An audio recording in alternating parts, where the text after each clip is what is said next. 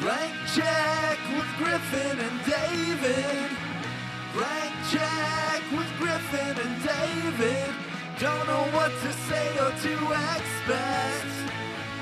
All you need to know is that the name of the show is Blank Check. Oh, yeah. Oh, that's how it always starts. Then later there's running and podcasting. That is the worst Jeff Goldblum impression I have ever heard. What did I just say to you? You said it was going to be bad, and I was like, oh, it'll be okay. I didn't just say it was going to be bad. I said it's my Waterloo. It's your Waterloo. I mean, I always feel and like... you are Napoleon, let me tell you, my friend. I feel like I'm someone who should be able to do a Goldblum impression. It feels like it should be in my repertoire. And I've never been able to get there. Hi, everybody. My name's Griffin Newman. Hi, I'm David Sims. This is a podcast called Blank Check with... Griffin and David. We are hashtag the two friends. Very true. Named as such because we are two friends and we host this podcast together. It's complicated. It's both of those things at the same time. That's what you got to track. You got to track that we are two friends with each other. Yeah. And then also we host this podcast. It's a podcast about directors, careers, context. We like looking at filmmakers who had a massive success early on and then got a series of blank checks to make their own crazy passion projects. Sometimes those checks clear. Sometimes they bounce, baby. Boink. That was a bouncing check. We do miniseries. Yes. Going through a filmography, one film per episode. And today we are starting off our biggest miniseries to date. In every sense. Scale. Yeah. Success. Yeah. Maybe. Yeah. I think if you do cumulative gross. I think so. It's also our first time we have focused in on a part of a career. It's just too big a career to do it all. Will we do the other part? Probably someday. Maybe. Might go back. This is a miniseries about Steven Spielberg, the most successful filmmaker of all time. Yep. That's not hyperbolic, right? No, that's by acclamation. Yes. By pretty much every metric, the most successful filmmaker of all time. But we're not doing the whole career. Because starting with Sugarland Express. Or even Duel. Right? If you count Duel, that's always the big argument. Whatever. You count Duel, right? It's what is it? I mean, it's like a lot of movies. His third movie. 50 movies. It's not that many. His third movie, depending on whether or not you count Duel, is Jaws. Becomes the highest grossing film of all time. It's humongous. It was nominated for Best Picture. He famously does not get a Best Director nomination. And there's this amazing video of him in his apartment watching the nominations, ready to be... Have we said his name? Steven Spielberg, I said it. Okay. The most successful director of all time. Briefly afraid that we were, No. Yeah. I was laying at the track. You're going to talk about the Jaws video, yeah. You know that video, right? I've heard of it. He's sitting on the couch, and he's with his friends, and he's like, I'm about to get nominated for Best Director. And he sits there, and they're calling out the nominees, and he does not get it. And Federico Fellini gets like a surprise Best Director nomination. Was that the one that knocked him out? Yeah. Fellini for like Satyricon I think or it was something for weird Satyricon. like that. Yeah. I think it was the Satyricon. This is a year. great start. Right? But I'm charting a real specific thing, which is there's that video where he's sitting there in shock because he was so ready to get a Best Director nomination. And he spends like the next 20 years really chasing an Oscar. There's other stuff in between, but he really wants an Oscar, right? And he's pegged as this blockbuster filmmaker. He's a popcorn guy. A lot of people blamed him for making American cinema more childish, more base, right? Sure. Which you could say... You can lay a lot of things at this man's feet. Right. You know, that's a larger debate to be had. Maybe not at the top of a new miniseries. Sure, but he wants that Oscar gold. And he comes close with E.T., gets the nominations for Close Encounters, gets nominations for Raiders. Color Purple famously was the most nominations to receive 0 wins. I see. Right, you're setting up the Oscar narrative. Yes. Of course, you're right. Right? I was doing something. And then finally... Nodding vigorously. Finally, he's going to make Last Temptation of Christ. Martin Scorsese is going to make Schindler's List. They do a Yankee swap. Yeah. And Stevie, he finally hits it. 1993, he makes Schindler's List. Best Director, Best Picture. He wins, right? He wins both of those Oscars. But earlier that year, he releases a little talkie called Jurassic Park. A two-reeler. A two-reeler. Uh-huh. A mutual comedy. He does. And it's huge. Seismic. big movie, and he made them both in 1 year. Right. 93, crazy. He Arguably was like the best year a director's ever had. he was, doing post-production on Jurassic Park while he was shooting Schindler's List. What'd he do? And two of the most seismic films in recent American history. And here's the thing. Most directors we've covered had one movie that was so big it gave him the blank check forever, right? Spielberg, in this run of time, has like 5 movies that would have solidified a person's career for the rest of the time. Jaws alone would have done it. Close Encounters probably would have done it. Raiders certainly would have done it. E.T. certainly would have done it, you know? Same with Jurassic Park. But he's just like, got so many blank checks here that he's not even cashing. He's producing shit. The stuff he's producing is blowing up. Roger Rabbit, Back to the Future, Goonies, Gremlins. Guy's got a golden touch, right? And then he finally gets that Oscar Gold in the same year that he, like, once again... Was Jurassic Park, when it came out, the #1 movie of all time? I think it was, and I think it was dethroning E.T. Yes. I think he was Cameroning himself. He was replacing his own movie. Because Jaws was #1 at its time. And Star Wars. Right. And then E.T. I'm pretty sure. I think 3 times in history he's had the #1 movie in history. Yeah. Which is pretty nuts. And what does he do? This amazing year, how has he followed up? 4 years, nothing. Well, he doesn't make a movie, doesn't make a picture. Excuse me. He releases the video game Steven Spielberg Director's Chair for PC and Mac. You're right, that's something. But the bigger thing he's doing is he's building his own studio. I did like a puppet master. Yeah. Sort of. Yeah. Not even a shingle, not even a bungalow on the lot. He gets together with a couple of friendly fellows. David Geffen. Yeah. Jeffrey Katzenberg. Sure. 2 power players. A cast off from Disney and a music mogul. Right. But one guy's like the money guy, the business guy. The other guy's the animation family guy. And they come together and they go, we're going to start our own studio. Mm-hmm. A director has never had that much control over a studio. There was United Artists, but that was like 8 people together. Yeah, that's about the only That's sort of one. equal standing, you know? And also, no one's going out there making studios. No. That's a lot of shit you need. There's a reason people don't do it. Yeah. But he does that, and you and I would both argue that is the biggest blank check that any filmmaker's ever had. An entire studio. That's our argument. Yes. That's our premise, is that DreamWorks, Yes. SKG, the Yeah. studio he created that now is no longer technically a movie studio and more of like a sort of Now it's like a large little shingle. production company Yeah. within other studios. Yeah. But for a good run, it was a real movie studio that made many movies a year. Yeah. And Steven Spielberg was the guy who, he put his career down as collateral, basically. Yeah. Because DreamWorks was going to have all the Spielberg movies, and that alone was enough to get investors on all board. the Spielberg movies, except for the one we're discussing today. Right. So we're fudging it a little bit because We are. the last movie we're going to cover is technically sort of post DreamWorks. It is. It's not a proper DreamWorks film. Because and this is Universal had technically the rights. right, technically pre-DreamWorks. But we're including this and what will be the last film in our miniseries, just because they kind of bookended nicely. Yeah, no, totally. I Right. mean, look, we're doing Spielberg post-Oscar. That is That's the technically biggest thing. what we're doing. That's So, the biggest thing. Yes, there are things that he didn't totally make with DreamWorks, maybe. Whatever. But pretty doesn't matter. much, by and large, these are all DreamWorks pictures. And the big thing is post-Oscar. And I don't want to hear anything about it. Yeah, don't fucking give us any guff about it. I don't want to hear guff. No. I love music, okay? I like to put on some tunes and dance a little jig. But if you give me chin music, I'm going to tell you to mute that shit. This is great. I love it. This is great. This is a bold new direction. Also, hi, guys. Oh, hi, how's it going? I mean, I guess we did split the week before, but, Yeah. it's been a while since we've been a been in the while. rhythm. Yeah, sure. It's been a while between minis. Been a while. It's been a while. But I think a big drive in this narrative we're going to try to construct with this miniseries is also that he's won the Oscar.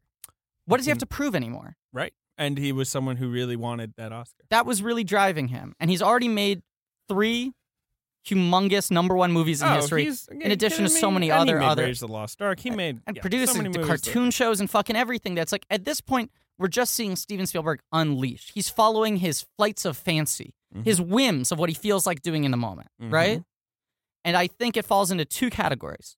Steven Spielberg changing our perception of what a Steven Spielberg movie is. Sure. And I think that's when the films work. When he does something that isn't categorically a Spielberg film as we knew it up until that time. Fair. The other half of the films, I think, are Spielberg trying to be Steven Spielberg, such as The Lost World, Jurassic Park. I guess that's one explanation for this It's shit pile. You know those like shitty like Beatles cover bands where they're like the Fab Four? Yeah. And it's like a bunch of guys in their 50s? Yeah. It's like if Paul McCartney joined one of those. All right, yeah. My metaphor might be like, you know how you can see the Beach Boys now, but it's like just one Beach Boy Yeah. and then other guys who are just sort of filling in the gaps. We have very similar metaphors. Yeah, yeah. But I was just building on yours. Yours was good. Well, What are you gonna do? We're friends. We share this equally. Two friends. But this is the first film we're going to discuss today on this episode is The Lost World Jurassic Park, and the name of this miniseries What's is... the name of the miniseries, Griffin? It came to us very easily. Came to David Sims very easily. Pod Me If You Cast. Doesn't that just make you want to take a long drag on a cigarette? It's a nice little jaunty miniseries. Yeah, it's an adaptation of the title "Catch Me If You Can." Yeah, no one's picking up on all that our miniseries are adaptations of other films. So, The Lost World Jurassic Park. Good setup. Great. So this Here is we are. his first film back after 4 years that have mostly been spent releasing one CD-ROM game. Yeah, and spending time with his family. Yeah. Apparently, I think he wanted He's to take a break. Yeah. And he's got like 28 kids. He's got a lot of kids. He has 6 children. That's a good amount. No, it's a decent amount. But That's a good amount of He kids. had married Kate Capshaw in 1991. Yeah. And I think, it was after the whirlwind of making Schindler's List and Jurassic Park, it was time for him to spend some time with her. Yeah. I don't know. And the kids. Yeah, And he comes back trying to replicate 1993. 97, he was clearly like, I'm going to do it again. I'm going to pull another 93. Remember when I did Schindler's List? Yeah, well, that's the thing. And Jurassic Park? He's like, I'm going to do Amistad and The Lost World Jurassic Park. Right, I'll give you your blockbuster and your serious Oscar movie. I can do it again. Yeah. You can't stop me. It'll make DreamWorks happen. Right. That was the thing, because Lost World was at Universal because they had done the original. Mm-hmm. And Amistad was like one of the first big earliest DreamWorks movies. The first DreamWorks movie The Peacemaker. is The Peacemaker. And then Mouse Hunt. Mm. And this, I think, were all in the first year. I think the 397 DreamWorks movies were that. Probably. I can look it up. Not this, Amistad, rather. Yeah, I was going to say. Yeah, those are the first 3. Yeah. Amistad's actually second. Mouse Hunt came out December 19th, as we've discussed previously on our Titanic episode. I love to go hunting, baby. So that's the story. Mm-hmm. And now, The Lost World Jurassic Park. Something has survived. Something has survived. It's me, Jeff Goldblum, surviving to act in this a sequel to the original. Ben, what do you make of this? Not good. Can you do a Goldblum, producer Ben? A.K.A. the Ben-Deucer? A.K.A. Producer Ben? A.K.A. the Peeper? A.K.A. the Poet Laureate? The Haas? Mr. Positive? Mr. Positive? Birthday Benny? Tiebreaker? Fuckmaster? Dirtbike Benny? Wet Hot Benny? Soaking Wet Benny? Our finest film critic? See you on the streets, greet you with a hello fennel? Certain titles? Graduated? No, I think Ben was going to say something. Yeah. He's graduated to certain titles over the course of different miniseries, such as Producer Ben Kenobi, Kylo Ben, Ben Night Shyamalan, Ben Say... Say Bennything. Say Bennything. And? T-1000? Benobtanium? What was the other one? Still haven't fucking What was the settled other on one we this. were thinking of? Here's what's so annoying to our listeners. Yeah, It's been like fucking 6 weeks and we still haven't settled. But the problem is we recorded the last episode like 2 days ago. I still like Ailey Benz. I like Ailey Benz too. Well, Ailey Benz, whatever. There we go. It's one of Ailey those. Benz. Yeah. Okay. We'll see. These things change. Can you do it? It's organic. Can you do a Jeff Goldblum? Yes. I think that can be done. How about that? How do we feel? I feel like I'm throwing He's stones in a hard glass to house. do. He's very hard to do. He's hard to do. Can you do a Goldblum? No way. I wouldn't. David, do a Bloom. You got to do a Bloom. We are all blooming. It's Bloomsday over here. You got to throw a Bloom on the table. Try. Absolutely not. Do a little Bloom. No. David, we've planted the seed, added the water. I'll think about it. I'm not going to do it right now You've grown. because I feel like some line will occur to me. bloom. Right. Okay. One of the great lines in this movie. All Okay. the screenplay lines. You know what, Ben? That's fair. David's a late bloomer. Now, I don't We'll think let him Goldblum when he has to. All right, because I want to say, I don't think we should say Bloom because we have discussed Orlando Bloom a tragic amount on this podcast. We have. So I feel like that's crossing the wires. I don't think anyone has discussed both his career and his penis as much as we have. Some have discussed one or the other extensively. Yeah. Mm-hmm. We've talked about both a lot. There you go. One's better than the other. And I'll give you a hint. The better one's an organ. The Lost World Jurassic Park. Oh, right. Yeah, I'm going to set it up. Okay, cool. You had Jurassic Park, big hit. People liked it. Based on a book by Michael Crichton about dinosaurs that are brought back to life on a Costa Rican island by a senile British man. And then the dinosaurs chase some scientists around. Michael Crichton, the king of bad theme parks. Yes. So Spieley, old Steve, goes to Michael Crichton. He's like, Michael, Jurassic World did pretty well. Yeah. Do you want to write a sequel? Jurassic Park, please. Jurassic Park. Please. Not Jurassic World. Jesus. Please. We'll get to that Too one. soon. Too soon. Always too soon. Always too soon. Jurassic and Park. Also, let's also say, I just want to quickly, Jurassic Park, hot property. When the book came out, it was such a good fucking concept. They optioned it, I think, before it even came out. Like, they knew it was going to be huge. There was a big bidding war. Each studio had their director they were pushing for it. So I think, like, Warner Brothers made a pitch with Joe Dante. Sure. I think... It's a different movie. Yeah. Someone, I think, had maybe Zemeckis or something. It was like 4 or 5 big genre directors each went in, and then the second Spielberg teamed up with Universal, the other directors tapped out. They were like, oh, fuck. If he wants to do it, he's going to do it. Yeah. He did it. Revolutionary. And it's a great movie, and we will talk about why the movie's great during this episode, I imagine, when we compare this movie to it. The opposite of what we do with our Star Wars episodes. All we're going to do is compare this to the original Jurassic Park. But anyway, Stevie goes to Mikey, and he says, Mikey, I loved Jurassic Park. Yeah. The movie, it made a couple bucks. Maybe write a sequel? And Mikey's like, I don't write sequels. I'm an artist. Yeah. And he's like, well, you should do it. And he was like, oh, okay. Yeah. So he wrote a bad book called The Lost World. Yeah. Where he brings back Ian Malcolm. I mean, not Ian Malcolm. Yeah, Ian Malcolm. Ian Malcolm, yeah. The character played by Jeff Goldblum in the movie, who dies in the first book in Jurassic Park. Off screen or whatever, but he does die. Right. But he brought him back because I think either he was like, I have to bring him back, or someone at Universal was like, Jeff's interested, so he needs to be alive. Well, I think he was also the character that popped in the original film. That's true. He was the fan Crichton favorite. said that. Crichton said, like, his importance is so like, we need him commenting on what's happening. Like, we need this guy to be like the sort of, askance, view askew kind of guy. Yeah, to Kevin Smith it a bit. Yeah. I think Goldblum added a lot to the character that wasn't there on the page. I think he turned it into something that popped a lot more than the character in the book did, right? Although the character in the book was a good audience surrogate commenter. I'm not a huge fan of Michael Crichton's writing, although I think he's written a lot of cool, like, he's had a lot of cool ideas. He's a good idea, man. He's just not the most arresting writer to me. I think a lot of his characters kind of sound samey. Workmanlike, yeah. But like, no doubt, the idea of Ian Malcolm is really cool in Jurassic Park, in the book Jurassic Park. But the idea of this person who's taking a zoomed out look at like what you people are doing, not from some ethical perspective of like, oh, the poor dinosaurs, but more from like, humanity is just taking one step too far up Jacob's ladder here. Yeah. Like we're not in control anymore. But then the added element to that was, Goldblum always says in interviews when he signed on to the movie, they had conceived him as more of a straightforward scientist. And Goldblum said, I want to break the mold of how scientists are always shown in these movies where they're nerds. Can I be the rock star scientist? Can I be the one who's cool and cocky? Right. And it's a great idea. It's a great combo. It's a really good cocktail. And we should say he's just phenomenal in Jurassic Park. And we should say the choice he made to take a couple buttons down, A+. A+, his chest looks great. And then since then... But I will say that's also... The button scene, that's...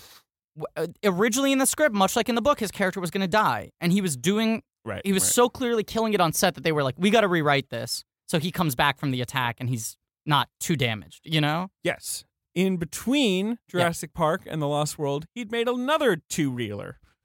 Independence Day, called baby. Independence Day. Huge. That had done quite well for itself at the box office. Jeff Goldblum, a weird, eccentric, he's a character actor, right? Has Briefly now starred a huge movie star. 2 of the biggest films. He's in 2 of the 10 biggest movies of all time at that moment. And I'm not saying like Jeff Goldblum isn't now a movie star, but Jeff Goldblum is not like Independence Day resurgence, but this was a weird pocket of time where he became a very unconventional leading man. Exactly. You could put him at the head of a movie, and that was a good, bankable decision. But here's the thing. In both of those movies, he is... I mean, this is, to be fair, this is the end of that podcast. Right, 100%.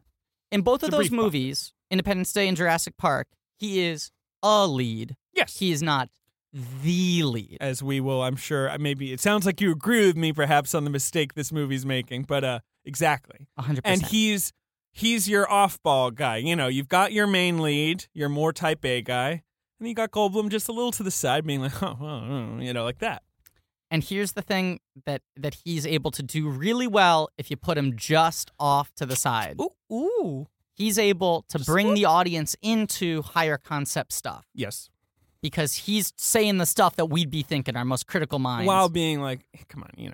And he's got this really offbeat delivery, so even when he's doing exposition, it never feels kind of clunky because he's got these weird jazzy rhythms and all these little ticks. And so it makes it feel kind of natural. He also plays scared and nervous very well. Beautifully. He's good for a disaster movie, you know. And he's very human because he's so unusual. So, Jurassic Park, you got Sam Neill and Laura Dern and Jeff Goldblum. Oh. Independence Day, you got Will Smith and Bill Pullman and Jeff Goldblum. Oh, there he is. Now, Independence Day, Will Smith is also kind of off to the side, I guess. Yeah. But he's cracking jokes, too. But in a big... kind of blockbuster, especially something that's like destruction-based or sort of fear-based or whatever, where there's a threat. Yeah. If you're the lead, you're sort of the matinee idol in the movie, male or female. I think this carries through the other four actors you just mentioned, right? Mm-hmm. A lot of your performance is going to be slowly standing up and looking at something dramatic. Especially if you're in a Spielberg movie. Right? Yep. And then Independence Day cribs a lot of that, the Spielberg looks, right? Mm-hmm.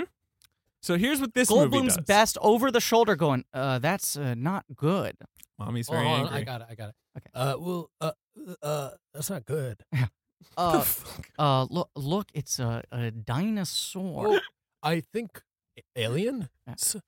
I'm an actor named Jeff Goldblum. They call me Goldie. All right. Okay, I'm cutting it off.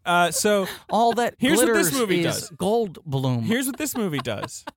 Jeff Goldblum. Yeah. Number 1. Yeah. You look at it on paper. Julianne Moore, number 2, and Vince Vaughn, number 3. Right off of Swingers? Okay. Who we got in the supporting cast on this, David? Oh, my God. Pete Postlethwaite? And we're going to see this in Saving Private Ryan and in Amistad and like so many. It's just like the 18th lead is someone you know Peter very well. Stormare? Right off of Peter Fargo? Stormare, These people right are off of coming Fargo. off Pete of big hits. Postlethwaite off of like the Usual In the Name of the Suspects Father. and In the Name of the Father. Yeah. Arliss Howard, I don't know what he's coming off of. Richard Schiff? Richard Schiff? Yeah. Kind of pre-fame, but who else is in this? A young Camilla Bell? Oh, yeah, 1 minute for one scene, a young Camilla Bell. I guess that's it. I guess that's the main cast. Yeah. You have a little cameos by the kids from Jurassic Park, Ariana Richards and Joe Mazzello. Yeah. Got a little scene Attenborough. Yeah, you got a scene of Attenborough. Oh, and of course, Vanessa Lee Chester. Of course. As she had been in Harriet the Spy and A Little Princess, right? She's in A Little Princess. Yes. As a child, she was one of my favorite child actors. When you're a kid, you like seeing kids on screen who feel like they, sure. You can relate to and stuff. Especially in the 90s, I feel like they were more aware about that. They were like, kids like to see your Mara Wilsons or whoever's, And Vanessa Lee Chester was maybe my favorite. I loved Harriet the Spy. And I rewatched that movie recently when I couldn't sleep. That film is still very well directed. Vanessa Lee Chester rules in it. She's really fucking good in it. Mm-hmm. So I remember being really excited that she was like, oh, she's in fucking Jurassic Park now. And her career kind of ends right after this. Yeah, she's in She's All That, but in a small role, I think. Yeah. And that's kind of it. She's in TV shows after that. She still makes TV shows. She still makes TV. She was in Scorpion just last year, so she's around. But, I think she suffered a little bit of the Jake Lloyd thing in this, where people really hated her character. Yeah, not maybe as extreme as Jake Lloyd because there's less of her in the movie. Well, and I also think her character in this role, in this movie, the movie's a prop. The function of the character is really annoying. The function of the character is stupid, and that should have been taken out at first pass. And I think part of the problem is, 1, they were making this quickly. Yep. 2, they were making it based off a really terrible book that was also made quickly. Yeah. 3, David Koepp wrote it, and he's a bad writer. Yeah. And 4, no one was going to edit them much anyway because Who cares? It's Jurassic Park 2. We're printing money. It doesn't matter. We are literally printing money. It doesn't fucking matter. It could just be the T-Rex just like howling for 90 minutes. Yeah. It'd probably do fine. It'd kill. So my guess is this wasn't really like they didn't go through because like a script pass, you're going to be like, we don't need the kid. The kid's really superfluous to this, right? Maybe Spielberg really wanted. They said in earlier drafts the 2 original kids were in the whole movie. Right. But I think in the book the 2 original kids are in. I haven't read it. And they wanted. I did read it. But they like wanted a new a kid. million years ago. I was just gonna say quickly before. I'm sure we'll get back to her again later. The thing I think Vanessa Lee Chester had going for her, where she didn't spiral out as much as Jake Lloyd, is her performance isn't bad in this. People just hate the fact that her character's in it. Jake Lloyd had a double whammy where it's like this character sucks and the kid playing it sucks, you know? Right. But Vanessa Lee Chester, I think, was just left with a little stink on her because it was such a high profile. Like, that's what the fair. fuck is these scenes? I don't even want her to be here, you know? Mm-hmm. But yeah, I mean, there's a weird phenomenon where original book, adapt into a movie, movie takes liberties, kind of pluses the material, makes it into something different, and then they go back to the original novelist and go, can you make a sequel? And now the novelist is kind of making a sequel to the movie. Right. And they're writing a book knowing that it's just so that someone can adapt the screenplay. But the other thing is the novelist has also decided to sort of pay homage to Arthur Conan Doyle's 1912 or whatever book, The Lost World. Which was also adapted into a movie. Which is about like an island of dinosaurs. Right, where they just roam free. And so you're like, okay. And then Steven Spielberg reads this book and he's like, cool, but like also, can we have a T-Rex in San Diego? He just has some disjointed, like larger because kind of I've always concepts. wanted to make like a Godzilla movie, right? So that'll be fun, right? And they're like, oh, okay, so let's kind of tack that on at the end there, and so then you get this mess. This it's a shit sandwich. All right, before we get to the movie, or no, do you want to say something? I just want to say another example of this is Thomas Harris with Hannibal. Which everyone wanted to make a Silence of the Lambs sequel. He finally wrote the book, and the book was like all these weird... Well, the book people were like, oh, no, we can't film this. And they fucking filmed it. I mean, and they took out some of the worst shit. Yeah. But they took out the anal stimulation of a corpse to make sperm. But, it's mostly there. And people forget this. She doesn't eat the brain, though. She doesn't eat the brain. In the book, she eats his brain. Yeah. With the spoon. People forget this, but in the book... There had always been a question of, like, would Anthony Hopkins want to play Lecter again? Because he had sort of been, like, cagey about it. Yeah, and the book asked that question. In the book... No, seriously. In the book, they set up that Hannibal Lecter had a lot of plastic surgery done so that they could have a different actor play the role if necessary.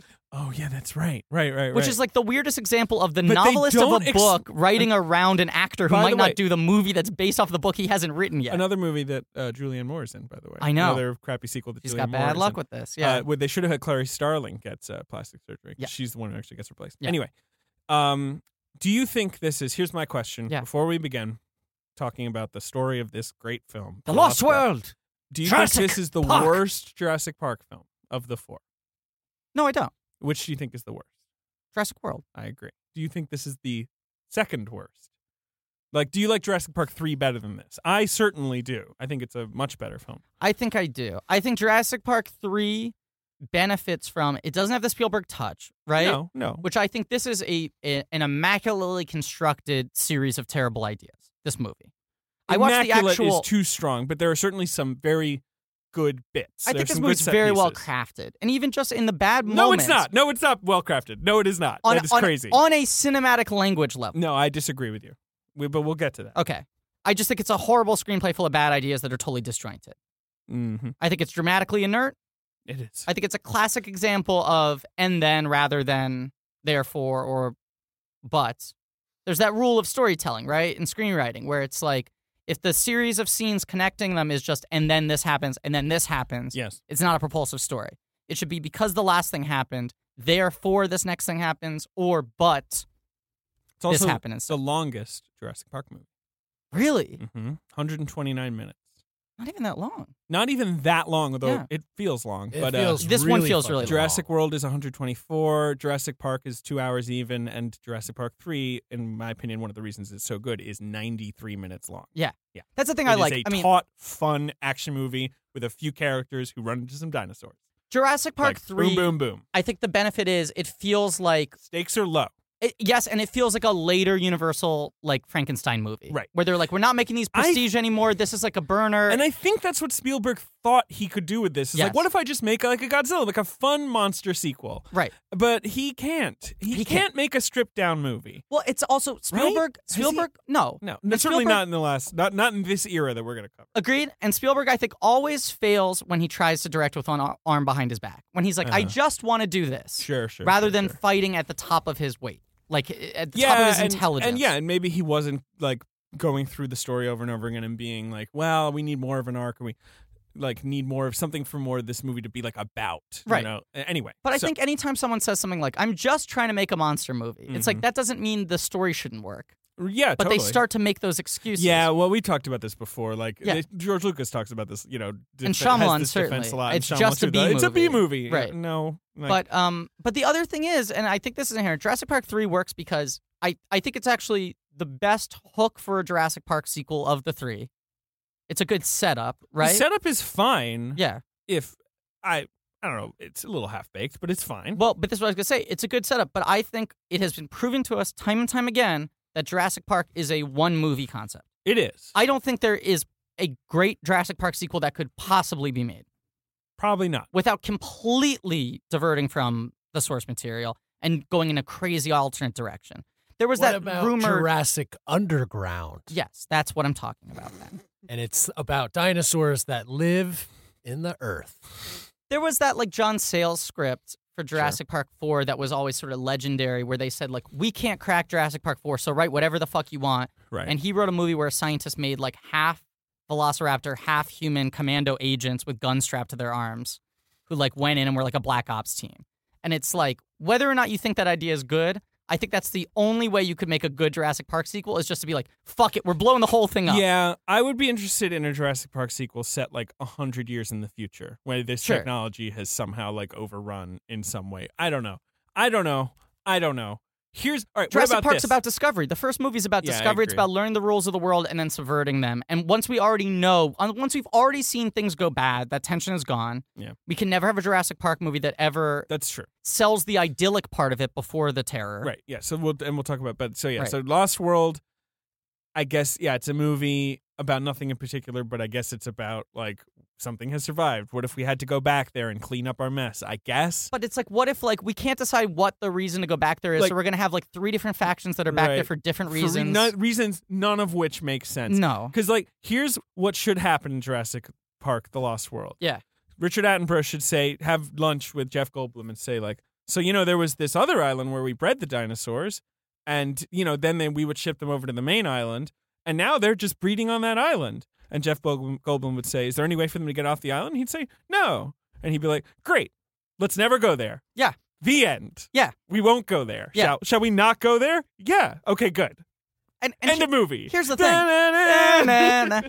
And it still would have made the same amount of money. I mean, that's the irony. If that film had been released and it was 5 minutes long, it still would have made like what if it was 90 minutes long, but then it's just the rest of their lunch? And then he's like, so like catching up, yeah, what's up? Like, excuse me, sir, would you like a refill? Did you like The English Patient? I thought it was okay. I don't know if it needed all those. I would have voted for it, but it was good. Sir, I'm a waiter. I'm standing right here. Treat me like a human, please. Would you like a refill? Sure. Great. Yeah. Da-na-na-na-na. Ben Hosley was good in Jurassic Park: The Lost World. Good. No one talks about that. He's probably the best performance. So Jurassic Park 3, really real. He got mad. I was just gonna say, even in you setting up how quickly the movie should resolve its own problem, saying there was another island where we bred the dinosaurs and then shipped them over is so sweaty. Yeah, even the very setup is sweaty. Of like, why would you? The transporting a dinosaur is going to be so fucking tough. It's why they need Richard Attenborough, because he can just about sell it, because you're like, hey, it's the guy, he knows because he founded Jurassic Park. If anyone can tell me this, it's him. And notably, he dies in the first book. Yes, he dies. And was not in the first book. The character's a little more of an asshole. He's a little more of a Ford in Westworld, if you will. Yeah, or like a Dr. Moreau. Like he's a little creepier. Yes. And when he dies, he's like, it's like he's going like, it was the kid's fault. Like, we'll just do it again. Jurassic Park will be fine. And then the little compies eat him, and it's good. They made him more of a genial, grandfatherly figure. Spielberg loves Richard Attenborough, and obviously, wanted to give him this sort of like, fatherly role. I don't know. And I think the one kind of like funny idea in this movie is him being the most sued man in history. Sure, yeah.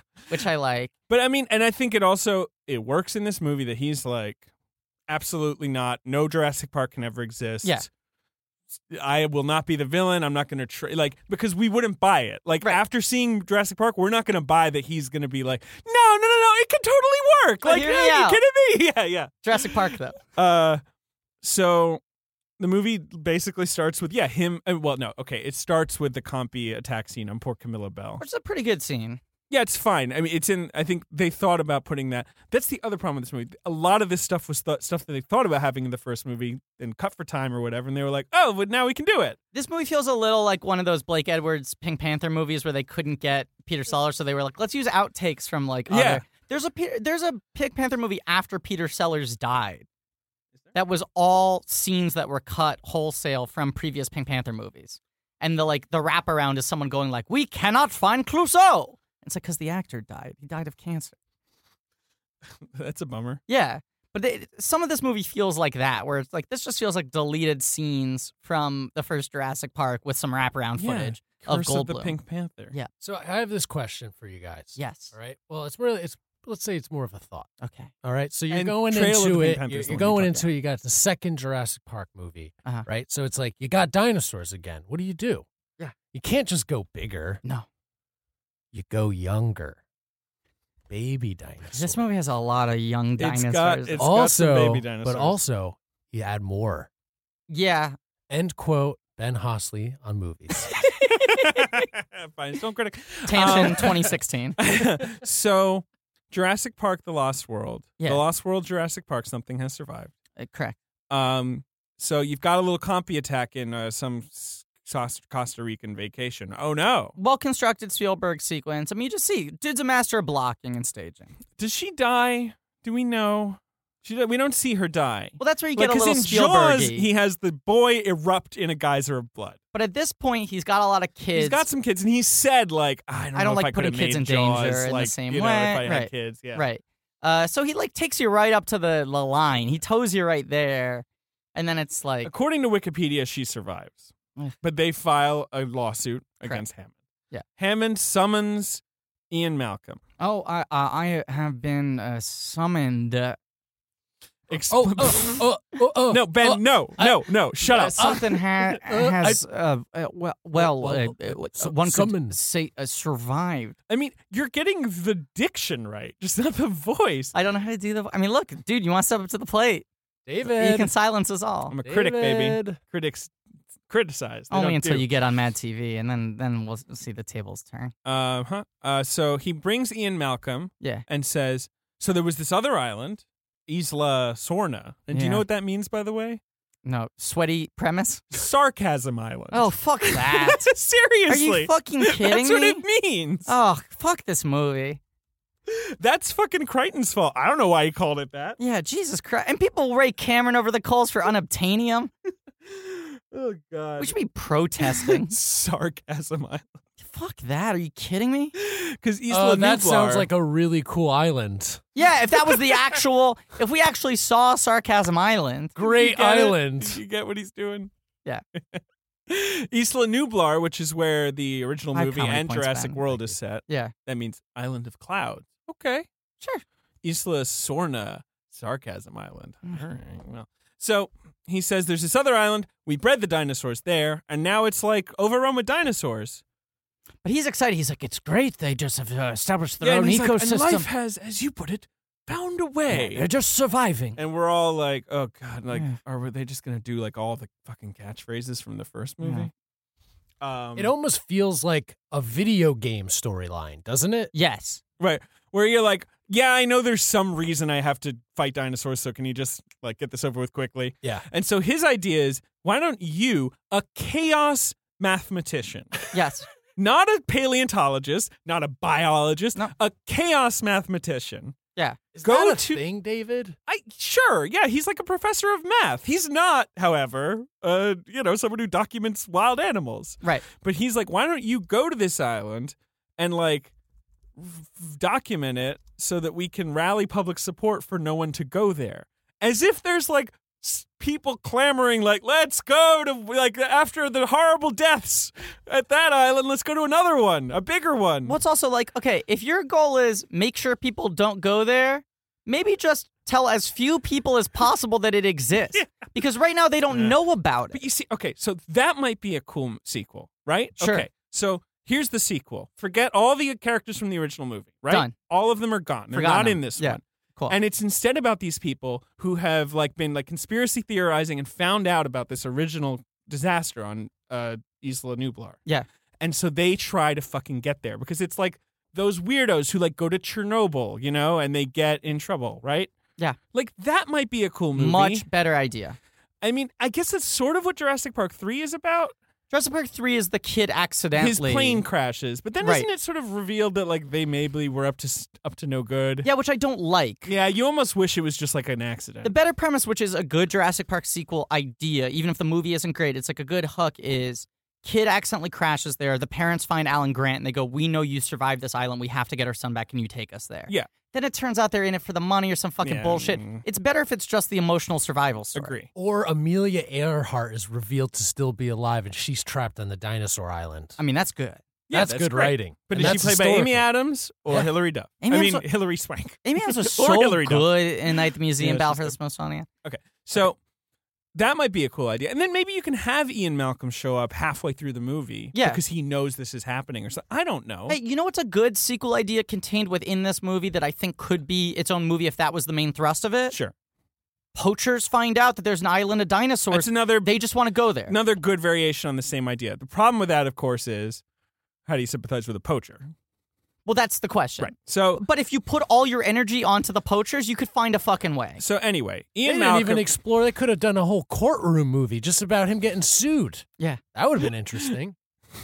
Ben, I'm going to kill you. He's our finest film critic. He is our finest film critic. David, he's our finest film critic. Watch your mouth. So Ian Malcolm is like, Richard Attenborough's like, yeah, you should go. Ian Malcolm's like, no, why would I do And he's that? like, look, I got a good team. I got a photographer. I got a great team set up. You know Richard Schiff?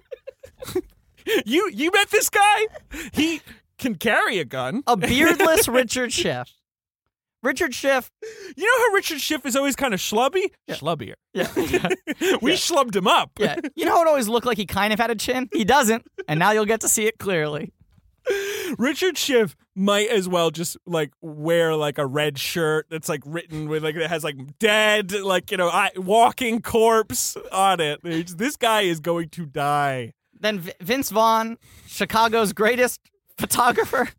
I've hired Richard Schiff, who can drive a Jeep. Sure. Vince Vaughn, who can operate one of those digital cameras. Yeah. And your girlfriend. Who apparently you never talk to. Not your ex-girlfriend. Your current girlfriend. Who's already been on an island for 3 on a days. helicopter. She went to the place that you every night presumably wake up screaming in bed and she goes, what's wrong? And you go, I can't stop thinking about Jurassic Park. And I saw a dinosaur and it tried to eat me. Yeah. That's what's wrong. I would be dead if I wasn't doing so well in the dailies that the studio was watching. Now, I kind of like the idea that he seems to have rebounded from being jilted by Laura Dern, who he was hitting on in Jurassic Park, but they never get anywhere. But famously, Dern and Goldblum hook up after the movie. No, good for them. Yeah. Hell. But That's some gangly he's sex right rebounded onto a similarly sort of like pale 30-year-old-ish more age appropriate paleontologist. Yes. Like he just found like how many fucking paleontologists are there out there? For Jeff look, Goldblum to try and date. Working player, one of the same for Ian Malcolm. That's what we're seeing, right? So she plays Sarah Harding. A great character. And she's 9 years younger than Jeff Goldblum, Julianne Moore. So whatever. But wasn't Laura Dern like 22 in the first Jurassic Park? No, that can't be true. She's so young. What are you talking about? Because she'd been in Blue Velvet. That's like fucking 10 years earlier. Blue Velvet was 89? No, I think it's 86. It wasn't 10 years. It's 86. She was born in 67. So do the math, because I can't be bothered. She's like 27, 28. Oh, okay. 20 comedy points. Yeah, that's good.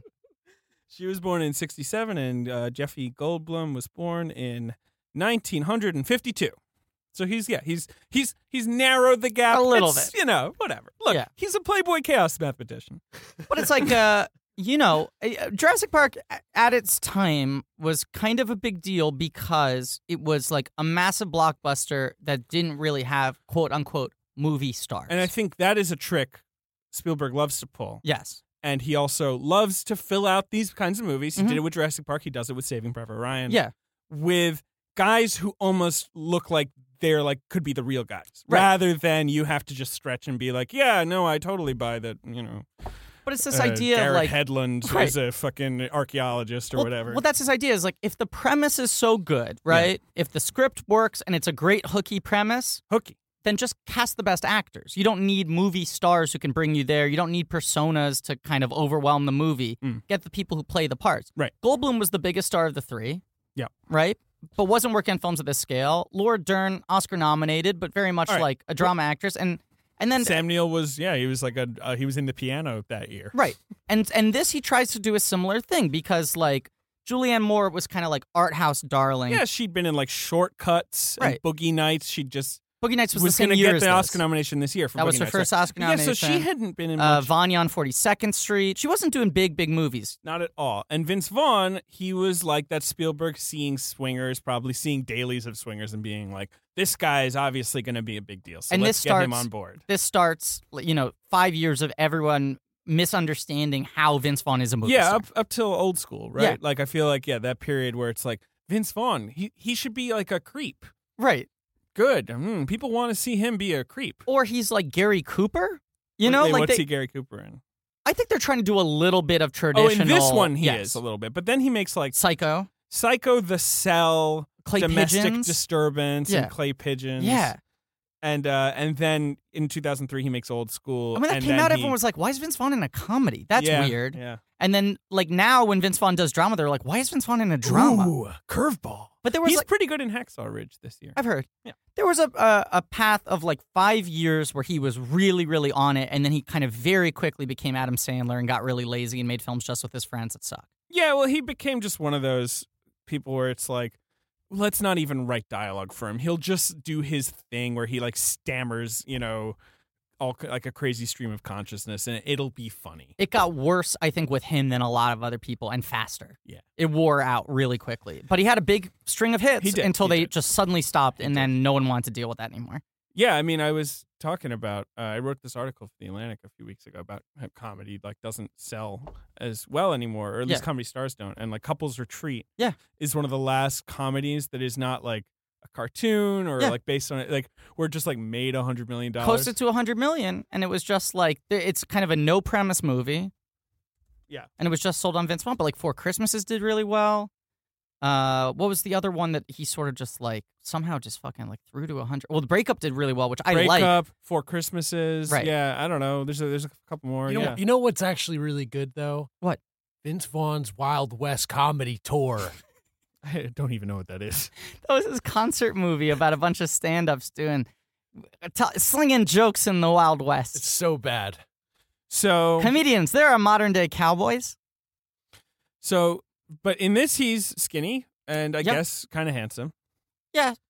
And the idea of him is that he's posing as a documentarian on this very small crew that has arrived on this island with no protection. Sure. The stupidest idea in the world. He's a photojournalist. And instead, no, he's like an ecological terrorist. Ugh. Oh, snap. Yeah, great. He like wormed his way into this thing. He feels really muzzled in this movie. Yeah, I think they all kind of do. Goldblum does. Yeah. Moore is a total nothing in the role, like total nothing. It's weird how little. Such a charming actress, but it's maybe her least compelling performance. You honestly, why would you remember that she's in this movie? Because even something like Evolution, where her character's really underwritten. Yeah, Evolution is trying too hard by having her like fall over all the time. Which was, it's like literally a parody of what everyone says happens to female characters in movies like that, where it's like, well, they have no character. So she was like, can I just fall a lot so I have something to play? Yeah. But you at least remember that she's in this. Every time I start watching this film, I go, oh, right, Julianne Moore, one of our finest actresses, is the second lead in this film. But, on at the beginning of her, but she'd been in Safe. Hadn't she? Yeah, she was certainly like a very respected actress. Oh, no, unquestionably. Yeah. But in terms of like big studio fare, she was in The Fugitive as the wife. Yeah. No, she's not the wife. Celia Ward's the wife. Oh, right. She's like a doctor. It's a small role. And Hand That Rocks the Cradle. Oh, she's in that? Yeah. She was like in some of these movies, but, hadn't been a big blockbuster like this. And all of her success was in small character drama, which she was killing it in that game. Okay. So just to get back to the plot of the movie. Yeah. The exciting plot. So they're there, and they're documenting, and maybe Vince Vaughn wants to do some ecological terrorism. But no, they don't. Williams, to his credit, does not use his theme until the credits. Yeah. He has his other theme. Yeah. Which is like dun dun dun. It's so memorable. It's like this. Dun dun dun. So who else is on the island? Well, you got Arliss Howard. Yeah. Who is playing Richard Attenborough's grandson, maybe? Yeah. Who's the guy who's like taking over the company? His grandson? He seems too old to be his grandson. I agree. Is Richard Attenborough like 150? Like, yeah, that's not the hair pattern of a grandson. So Arliss Howard, who's an American actor but is playing like the most stuck-up Brit. Which is a weird choice. I don't know why. I mean, he's in tons of stuff. He's in like Full Metal Jacket. What else is he in? He's a good actor. He's in Natural Born Killers, right? And I love him in Rubicon, my favorite TV show that got canceled after one season. But he's terrible in this. Yeah, he's really bad in this. The film needs a good villain. Yeah. Because it's lacking any kind of other thing to really focus your attention on. He's really bad. Yeah. I think he's trying to do like a mustache twirling villain, I guess. But it feels like he's very miscast. It feels like that's not what he's good at. And even to saddle him with the British accent feels like if you want to be British, hire a British actor. Why don't you hire a British actor? Yeah. So he's like the new CEO of InGen, the like cloning company. And he's decided, here's what we'll do. Jurassic Park? Too much. How about Jurassic Stadium? And we just have a dinosaur. Yeah, it's like SeaWorld. And it just like wanders around and people pay to like look at it. So fuck that. And he's like, and you know what? Richard Attenborough, my grandpa, he built a stadium in San Diego that nobody talks about. You know how hard it is to build a stadium? This movie's so dumb. I can't believe I just watched it, but having to verbalize it. So he's brought a whole bunch of guys. Yeah. Most of whom are like poachers. Or at least there's like a good number of them who are Roland Tempo. And there's Roland Tembo, who's played by Pete Postlethwaite. Probably the best performance in the movie. 100%. The only dialed-in performance in this movie. Yeah. He is fabulous in this film. And he's killing it. So good. And also one of the greatest faces in the history of movies. We've rarely had a better face on the big screen. It's a great face, and he's hairless in this film. Which is an incredible Pete look. Postlethwaite is a bald actor. Yeah. And I mean, I think of him as bald. I'm sure there's movies where he has hair, but he's usually bald. He sometimes got a little. Does he even have eyebrows? No, it's like he's wearing a hat and sunglasses for most of the movie, so you can barely see his eyebrows. And it's just, other than that, it's like completely hairless. It's like squeaky clean, Mr. Clean. He's incredible. Yeah. Ben loves him, and so Ben, you want to talk? Well, I've I don't like to be referred to as a bald man. Okay, Would never hair challenged. All right, and yes, I love the shit out of this motherfucker's performance. Yeah. Do you guys want to play that clip? Yeah, Ben, play the clip. Oh man, all right. Ben's been aching to play this clip. Peter, if you want me to run your little camping trip, there are two conditions. Firstly, I'm in charge, and when I'm not around, Dieter is. All you need to do is sign the checks, tell us we're doing a good job, and open your case of scotch when we have a good day. Second condition, my fee. You can keep it. All I want in exchange for my services is the right to hunt one of the tyrannosaurs. A male, a buck only. How and why are my business. Now, if you don't like either of those two conditions, you're on your own. So go ahead, set up base camp right here, or in a swamp, or in the middle of a wreck's nest, for all I care. But I've been on too many safaris with rich dentists to listen to any more suicidal ideas. Okay. Okay. Pete Postlethwaite as Roland Tembo. Yeah. He wants to shoot a T-Rex. There. I'm done. The whole character. Yeah. Steven Spielberg said... He's got some other guys with him who want to help him do that. Dieter Stark. Dieter Stark played by Peter Stormare. Spielberg said after, or I guess during the making of this film, Pete Postlethwaite was one of, if not the best actors he'd ever worked with. Oh, really? Well, he also works with him in Amistad. Yeah. The same year. And I wonder, did they ever work together again? Maybe not. I don't think so. It's too bad. They should have. But Spielberg was like apparently very blown away by his technique. And I've read a lot of like interviews. He died, unfortunately, a couple years ago. Did. Very sadly, he died in 2011 at the age of 64. Yeah. I think, was Inception his last movie? Inception was not. The Town is his last movie. Right. Oh, and also he's in Killing Bono, but that's not a real movie. Yeah. But he's very good in The Town. Yes. He looks pretty gaunt in it. And in Inception, he plays a dying man. He does. And he's incredible. I saw him in London on the London stage. You saw him tread the boards? In a one-man show, which is you're so lucky. Called Scaramouche Jones. That was really, really good. And I remember that was a you're seeing a guy who knew what he was fucking doing.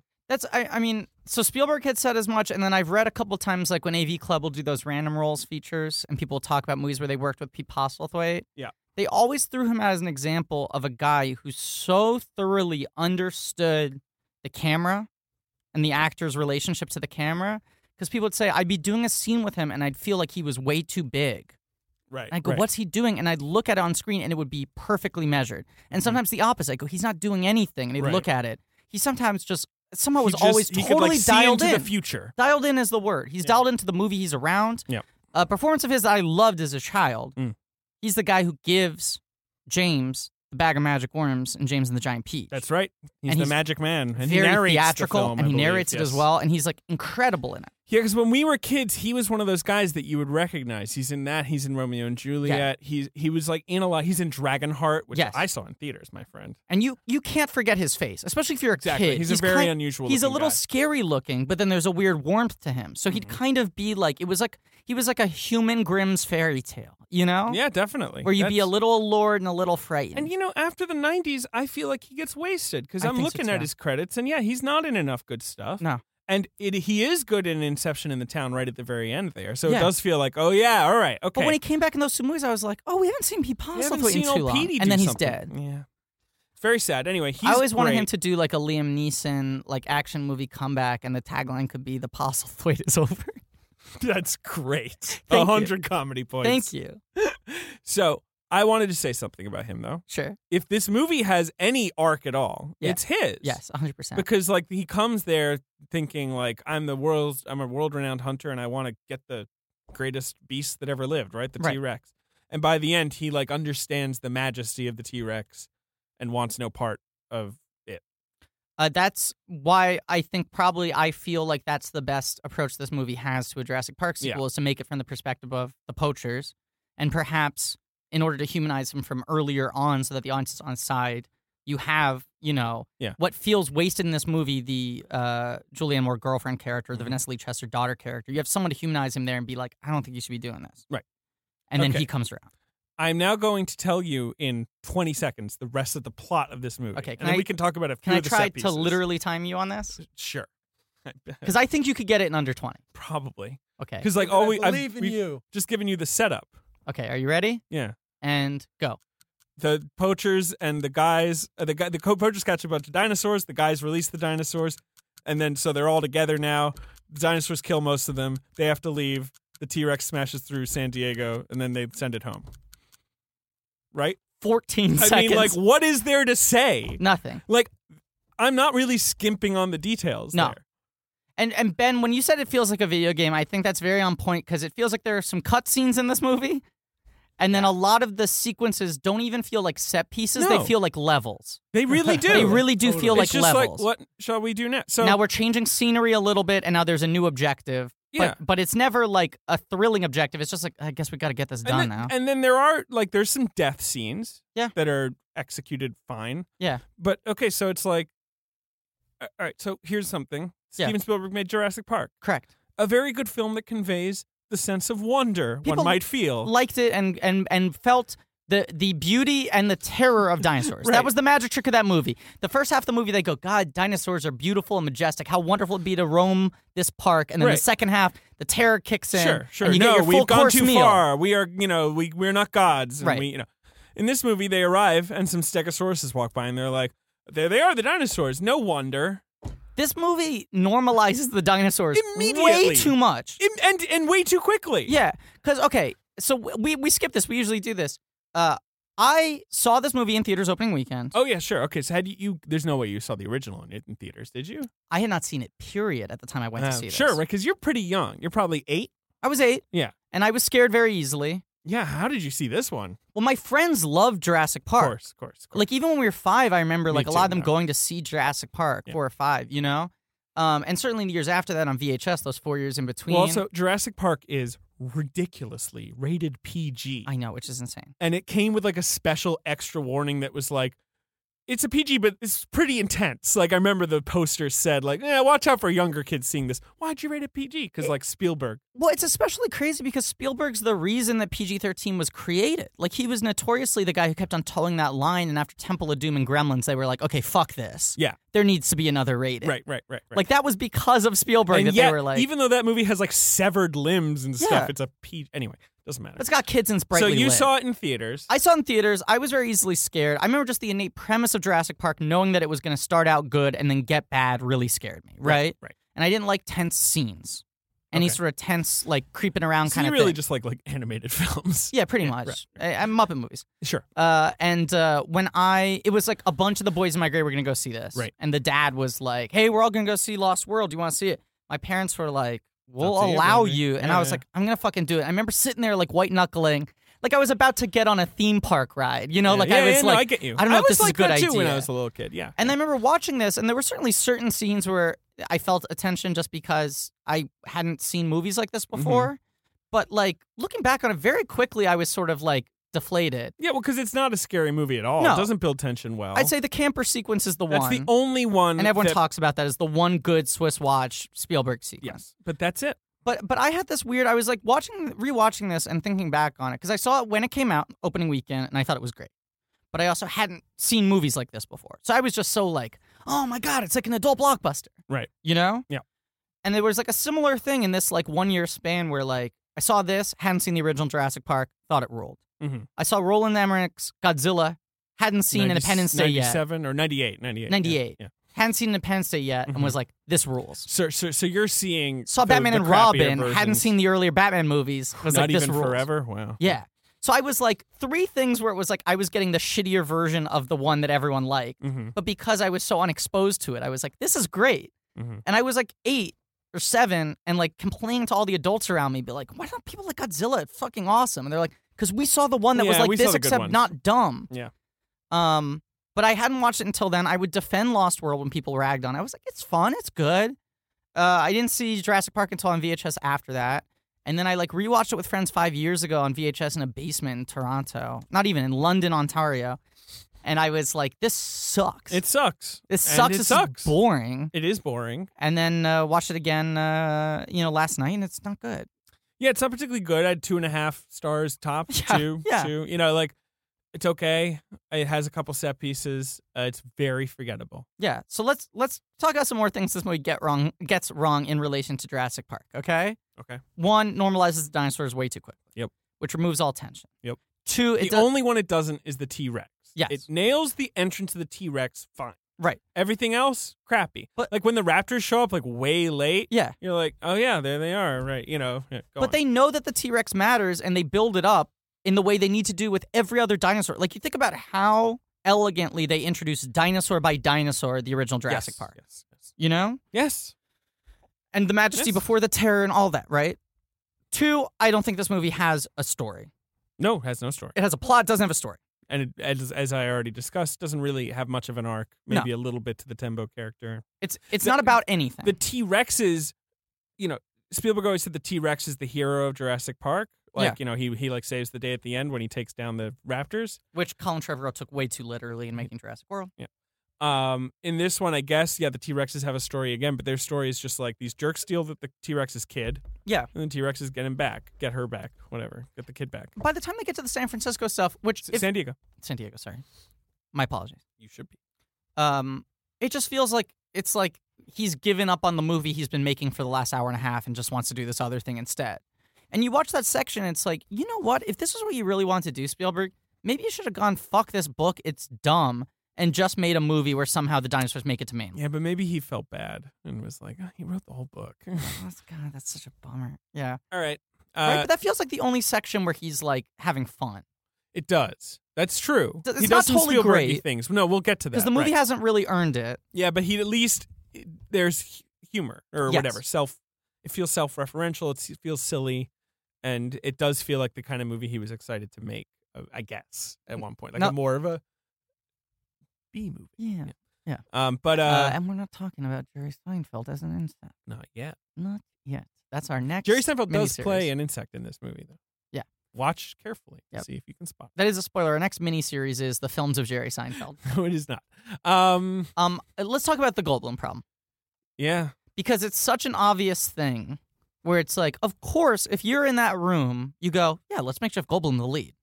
Yeah. Jeff Goldblum's on the up and up. Everyone loved that character. Why not promote him? Everyone's going to want more of a good thing. No.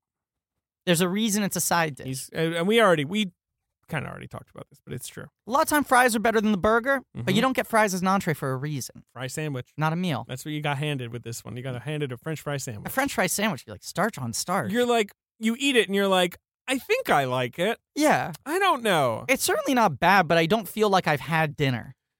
So, also, it doesn't make any sense that Jeff Goldblum's character would go back to this island. He is, to use a D&D terminology, he is chaotic neutral. Correct? He's not the one who's like, I really loved the idea of that island and those dinosaurs, and I really want to protect them. No. I go as far as to say he hated it. He arrived on the island before the dinosaurs started eating people. He was like, this is a bad idea. Don't do this. Yep.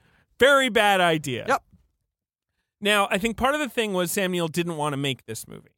Okay. So Sam Neill's out. But was he ever in the book? I don't think so. So maybe, Right. I don't know. I think it might have been column A and column B.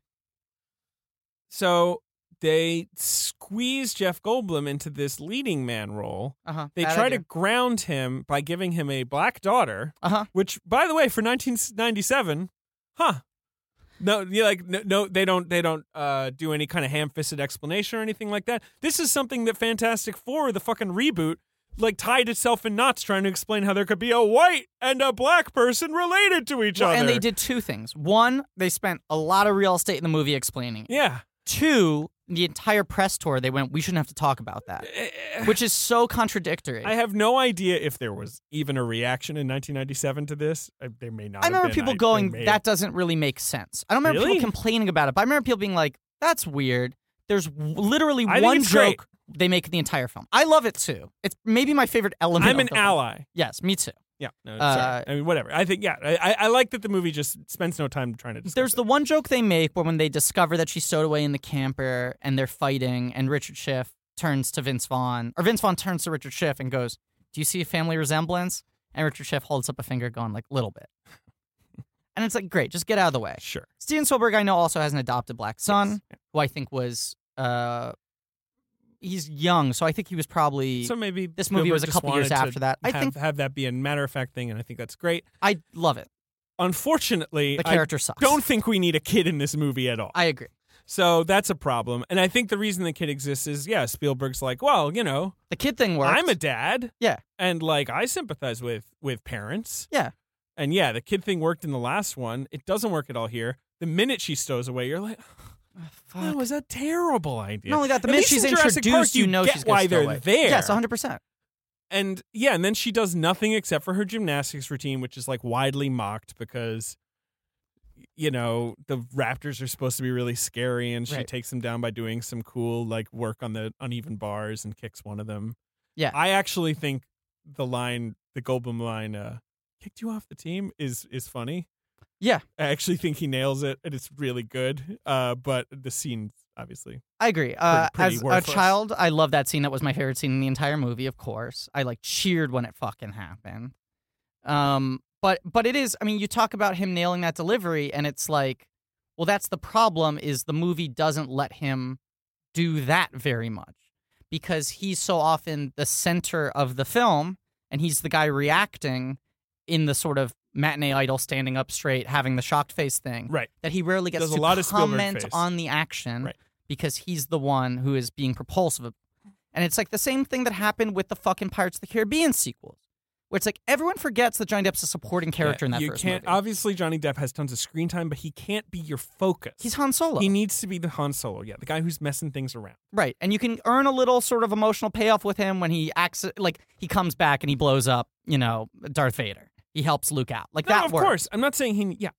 But Right, but he's got to be on the side of the main propulsive plot, Because if the funny guy, the guy who comments on the reality, who brings the audience in, cannot be the center character because there's too much other work they have to do, which takes away from them being able to be funny, unless innately baked into the idea of the film is the guy being an outsider who doesn't belong there. And this is not that movie, because the whole point is he belongs there, he knows what he's doing, he's been there before. Let's talk about some of the set pieces. Cool. The trailer set piece is good. It rolls. I think it's good. Oh, another problem is that they use way more CGI to make these dinosaurs happen. In Jurassic Park, it's a lot of puppets embellished with CGI, way less CGI. In this one, when it's full CGI dinos, which they do a lot of, doesn't look good. He got too confident. He felt the tech wasn't there yet. Because at the time with the first Jurassic Park, they said, you can't do this, period. Right, and so he does it very well. And so, he thinks, like, why can't we? You want to guess the budget on this movie? What are you looking up? I don't want to tell you. Yeah. Okay. The budget on this movie, I would guess, was $125 million. $73 million. That's crazy. Isn't that crazy? Yeah. Spielberg doesn't fuck around. He doesn't fuck around. $10 million extra than Jurassic Park. That's pretty nuts. Yeah. Because they said on my Amazon X-ray when I was watching the film, they said that this film has 50% more dinosaur footage than the original. That's probably true. It has a lot of dino footage. The first Jurassic Park has like 20 minutes of dinosaurs in total, I think. Less than. Sure. It's got like 16 minutes or something. It doles it out perfectly. So it's a good movie. The first Jurassic Park is great. Okay, but hot take. Good movie. So the trailer scene's cool because that's when the poachers have stolen a T-Rex baby. This is after the poachers stole like a bunch of dinos and they let all the dinos out to like disrupt them, which, by the way, they never get in trouble for. Yeah. That was very uncool of them. Yes. But the poachers stole a baby T-Rex whose leg is broken. And instead of saying, you know what? That's life, and there's nothing to do about it. Julianne Moore's like, no, here's what we do. Take it to our trailer, set its leg with a cast. So, it's just dumb. It's like they're in the trailer. Here's the problem. You're watching the movie, and you're bummed out that they haven't also seen Jurassic Park. Because it's like, we're so far ahead of them. We know where this is going. The sequence works because it's Spielberg. He knows how to construct it. But yeah, like, of course, the fucking mama dinosaur wants its baby. So, and you have this rigmarole where, like, Goldblum's, like, trying to call them on their trailer phone and they're not picking up. Yeah. And you're like... the cage in the tree. What the fuck? Yeah, that's stupid as well. So stupid. And so, but the T-Rex attack is cool because I like the reveal of two T-Rexes. Uh-huh. Which I feel like the movie takes its time making clear to you. Sure. You're like, oh my God, this T-Rex is everywhere. And then you finally get that shot of them in both windows and you're like, oh, yep, it's a couple. Okay. And go then younger and you go with more. All the stuff with the trailer getting knocked off the cliff and Richard Schiff trying to like pull it back up and the various pieces of fun Spielberg has with that. Great. Yeah, and there's like just Julianne Moore on the window and, like the way it falls around them and I don't know. These sequences are really poorly thought out, but Spielberg's always been really good at sort of an economy of storytelling, right? Mm-hmm. He figures out how to convey as much as you can in as little as possible. He blocks really well. He constructs these shots where you get a lot of information in a quick dose by understanding where to place all the actors and how to time the action, all of that. And he also, and this is like the thing that I think people don't talk about enough, but I really think separates like good filmmakers from master filmmakers, is master filmmakers really understand how important sound is. Yeah. Because sound is kind of the forgotten element that people can really take for granted and just go like, well, just record it, Mm-hmm. But like Spielberg, the fucking camper sequence. You're looking up some fucking merchandise. That's what you're doing. Go on, yes. You think I'm not going to do a merchandise spotlight in a fucking Lost World episode? Come on, baby. You crazy? The camper sequence, the way Spielberg uses the cracking of the glass is like, that's doing 90% of the heavy lifting for you. Mm-hmm. That's all you need, really. We agree. And even it takes a long time for any music to kick in that sequence. It's not until Julianne Moore lands on the glass and the thing's already teetering over the edge. First 2 or 3 minutes when the thing's getting knocked over, he's just playing with the sounds of the creaking. He's dude's a good director.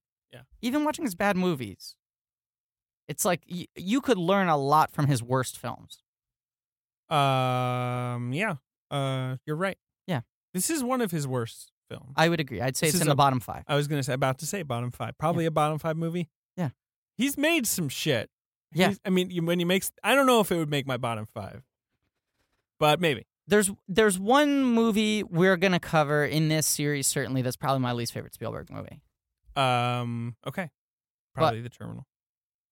Who knows? Hey, now there's one thing that we've left out. Shoot. This is a really wet movie. Yeah, a lot of rain? Now you know me, guys. I like a slick flick. Yeah, you like a slick flick. And I got to tell you, I think this is probably one of the more moisture franchises, wouldn't you say? Yeah, Jurassic Park, I mean, famous for, you think about in the first movie, the use of rain, the cup of water. Like, I sort of imagine Spielberg, like, on set, and there'd be like, Steven, you want more water? He's like, ship it in. I want more. Hells yeah. More. All right, I have to move us along because I want to keep us tight. Oh, also, they love mud in this movie, too. Go. Yeah, it's a muddy movie. So, I don't know, what other set, because that's a good set piece, but what other set pieces are good?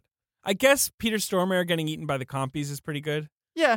I remember at the time I found that very effective. I like the visual of him. I mean, for one, I just like the idea that he's this little bastard tormenting them and they team up and kill him. But I like the visual of him falling like behind the log and the blood comes down the river. How many fucking toys are you going to look up on It's your one. I'm trying to get Kindle? a good image to convey it, but I think I got it. And it's a Kindle Fire. Show some respect. Boy, oh boy. They're a great company. What's another set piece in this movie? The raptors hunting them, Yeah. shrug, then he leads to the There's a gymnastics car scene. chase shit. But even that, like, there's so much fucking shit in this movie. And I swear this isn't what I'm setting up with the merchandise spotlight. But there's shit even just like that vehicle they got where the chairs extend from the sides so they can get a better shot. That just feels like a fucking toy. It just feels like they were like, you know what I'm saying? Yeah, no, totally. Like, Jurassic Park was one of the biggest merchandise movies of all time when it came this out. is the like peak of that era of filmmaking. Like Batman and Robin is the toyetic same was the term they used to use. The filmmaking, executives would sit there and go, can you make it more toyetic? Can you add more characters? Can you have a sequence where this happens? You know? I mean, there was the famous story where in Pocahontas, the executives met with, the toy company executives met with the filmmakers. This better be quick. It's quick. It's quick. And said, oh, you know, it'd be fun is if you had a toy, a scene where Miko, the raccoon, braids Pocahontas' hair. And they throw it in there for no reason. It was because they had just developed the technology to have hair braiding and an action figure. Yeah, or so whatever. they made like a fucking Pocahontas doll. And it was so clear they had the prototype before they told them to write the scene where it's like, oh, you got a little Miko remote control and he braids the hair, fucking whatever. But this just feels like Jurassic Park was already one of the biggest toy movies ever because kids love dinosaurs. And for the first time, there was a real proprietary dinosaur brand. Right. Like dinosaurs had no license, so anyone could make dinosaur toys. And they famously came up with this thing, the JP mark on the leg. This was a big deal. Do you remember this? No, because I don't care about this stuff. Jurassic Park toys had this like brand on their leg that was a logo that was a J and a P connected. So that it would be like, if you show up to school and you got some fucking lame, non-licensed Wrap It Up box, dinosaur toy, they knew you were a fucking loser. You had to have the JP on the leg. And they were huge. The toys, wildly successful, and then they sold some humans. And this movie, it felt like they were like, hey, Steve, could you put more vehicles in it? That's enough merchandise. Well, not yet, because here's my spotlight, baby. No, oh, okay, you want to do it now? That's fine. Yeah, sure. The only other thing I feel like we should talk about is the San Diego stuff. Yeah, we'll talk about it. A thing I always liked as a kid was, we just talked about how like toy companies would be like, hey, maybe put this in the movie, right? But sometimes there were toys where I would see the toys in the store before the movie and be like, that's going to be a cool scene, and it wouldn't be in there. And it was so clear the toy company was just like, this is what we wish happened in the movie. So they made like the main, kind of the big, gold watch item of the Lost World line was the bull T-Rex, right? One of the two T-Rexes in the film. And they did the massive scale, and it had the sounds, and it was big, and it was rubbery, and whatever. But it had this weird fucking feature, which was it came with a guy in a cage. Okay, so here's the scared dude, right? He's like shivering. It's like a Don Knotts character, right? Yeah. And he's in this cage holding onto these two handles. His teeth are clenched. Right? Yeah. Okay, and then this like closed over it, so he's in like a steel cage, almost like in Jaws, right? When Dreyfus goes in the thing. And the premise was, the hook to the toy was that the T-Rex could swallow it and then poop it out. But the idea was, the narrative was that this guy wanted to explore the inside of a T-Rex. So they built this cage so that he could survive being eaten by a T-Rex. Cool. Which is such a weird fucking premise that they were like, you know what? We don't know what those guts look like. I would actually love to see that in a movie. That was the thing. It seemed like such a cool fucking scene. And I was like, that's out there. And then it always felt like when my friends would have that toy, it'd be more fun to play with that and pretend that happened in the movie than anything that actually happened in the goddamn movie. Mm-hmm. Well, thank you for Merchandise Spotlight. What That's do you think my of pitch San for the Diego next stuff? Jurassic. Here's what they do in the San Diego stuff. They tranquilize the T-Rex and decide to bring it to San Diego for their stadium. Bad idea. Oh, the T-Rex escapes from the boat. What a surprise. We've all seen King Kong. It eats everyone on the boat and turns them into limbs and guts. And now it's walking around stuff, and you get a lot of Spielberg shots of kids looking out their window. Yeah. It's honestly not that much. No. It's like, what There's is the this? one big one, the kid in the bedroom. Well, yeah, that's the only one that really is. Yeah. The dino eating. I'll give Spielberg this. The dinosaur eats the dog. Dinosaur eats it. He's got some guts. He still gets the dino to eat the dog. Spielberg has some guts, and that dino has some guts in his tummy because he just ate a doggy. Sure. Now, guys, when you see a huge boat coming towards you, Sure. You just hang out and watch. Always, yeah. You want to see how it ends. Right. You want to see if is the boat going to stop Right. or is it going to crash into this dock I'm on? 100%. I always do that. Always. Every day. That's what I do every day. This isn't Sarcasm Island. No, please. This is Sincerity Peninsula. Okay.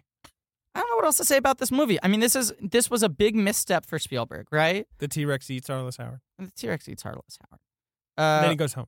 Yeah. And the conclusion of the movie is the dinos are on the island. Right. So Happy it's like, ever what after. the fuck? Nothing in this movie mattered, you know? No, like I said, they just shouldn't have gone there. Right. Like, all that's changed is a couple I dinos guess and a couple people have The died. idea is that it's now going to be like a nature preserve. And this is a mistake that he makes. But Because it in could have Jurassic been Park... that if they had never gone in the first I know. place. In Jurassic Park, the movie is not equating dinosaurs to animals, Nope. which is the thing that this movie and Jurassic World both do. Yeah. And, like, those are both movies about, like, zoos and the perils of zoos and, like, animal rights and things like that. And I don't think that's, like, the craziest metaphor to draw. I just don't think it works. And in Jurassic Park, no, it's about man's mistake. It's about, like, what Ian Malcolm's babbling about, all the chaos theory stuff, all of the sort of, like, you can't impose a simple structure on a complex system stuff. I love that stuff. What this is about is we should leave animals alone. It's the consequences of buying a zoo. It is. Thank you, Ben. It is. If anything, I mean, I'm giving the movie too much credit by saying this. Mm-hmm. If anything, the movie almost reads as an interesting criticism of itself. Of just like, we shouldn't have gone back. There's nothing to be gained from going back again. That's about as good as you're going to get in terms of, like, yeah, interesting analysis. That's the most interesting read I think you could throw on the movie, and it still doesn't make the movie interesting to watch. It's like the movie's convincing you not to watch it while you're watching it, you know? Yeah. But it's massively successful. It had the biggest opening weekend of all time. It opens Memorial Day. It, like, blew the doors off of fucking everything. Well, do you want to play the box office game or something? Is that what you're saying? Hell yeah, baby. Are you saying that you want to play the box office game or something? I want to play that box office game. The Memorial movie Day weekend, 1997? opens May 23rd. It's a 4-day Memorial Day weekend in 1997.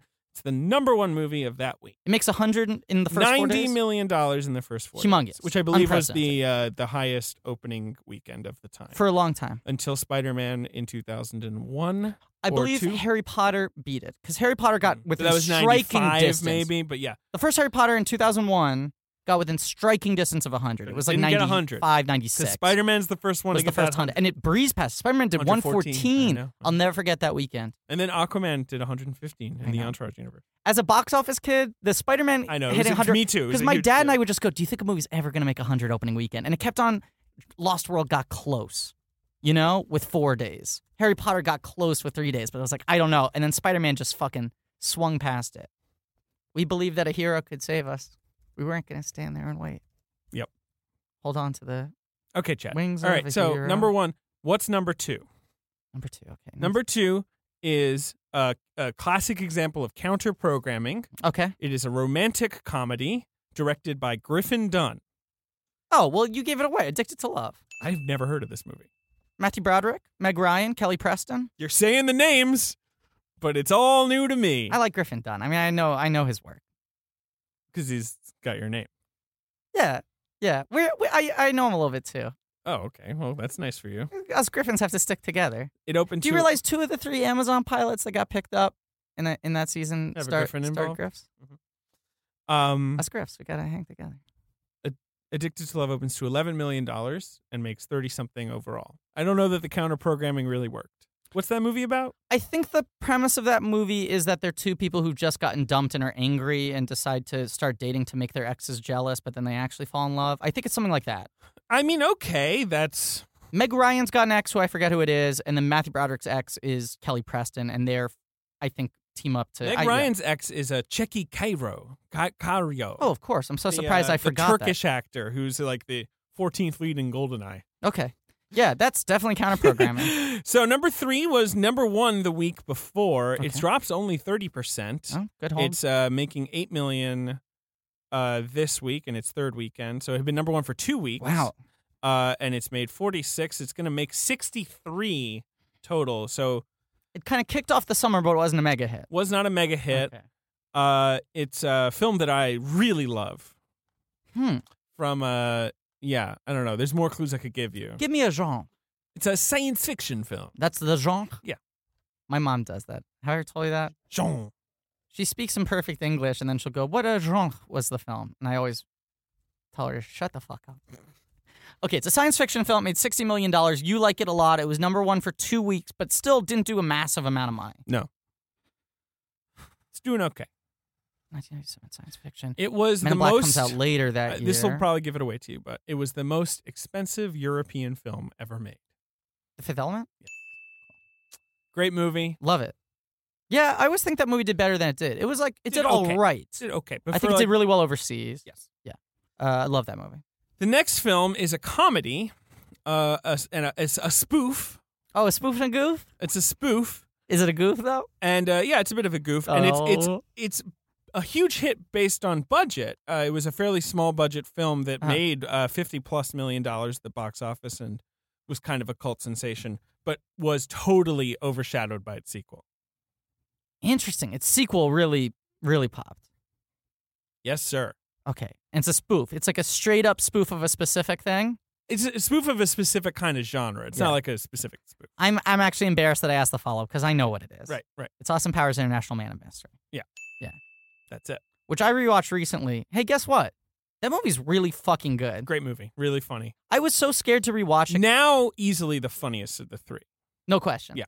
But I also, that was one of my absolute favorite movies growing up. That was like one of a couple of movies that I got really obsessed with, right? And that was like my favorite franchise. I was more into that spoof franchise than most serious franchises, right? Because Toy Story 2 hadn't come out yet. Like, that was like a real thing to latch on to. I was so worried that it was going to have like the effect of I've had to hear so many people fucking parody it, and then parodying the parodying, and then the uncle stuff. That movie's still a perfect fucking comedy. There you go. It's great, joke for joke. Everything's funny in that movie. It's also really well designed. Okay, that's enough about Austin Powers. One of the spoofs that like Young Frankenstein style gets the look right. Yeah, no, you're right. Actually, that's a good call, especially the first one, which. Yeah, no, I agree. 2 and 3 get a little overblown. Exactly. But the first one has the right aesthetics. The first one's got the right aesthetic. The second and thirds are just trying to top themselves and whatever. Great movie. 5 out of 5 would watch again. Yeah, and also those are the movies where Mike Myers is only playing good, funny, well-developed characters. Well, and that's the big thing is Austin stops being funny in 2 and 3. Austin stops being funny in 2 and 3. He's kind of funny in 2. He's not funny in 3. A little bit. He's all right in 2. But like he figures it out at the end of 1, which makes him there's less tension in the character.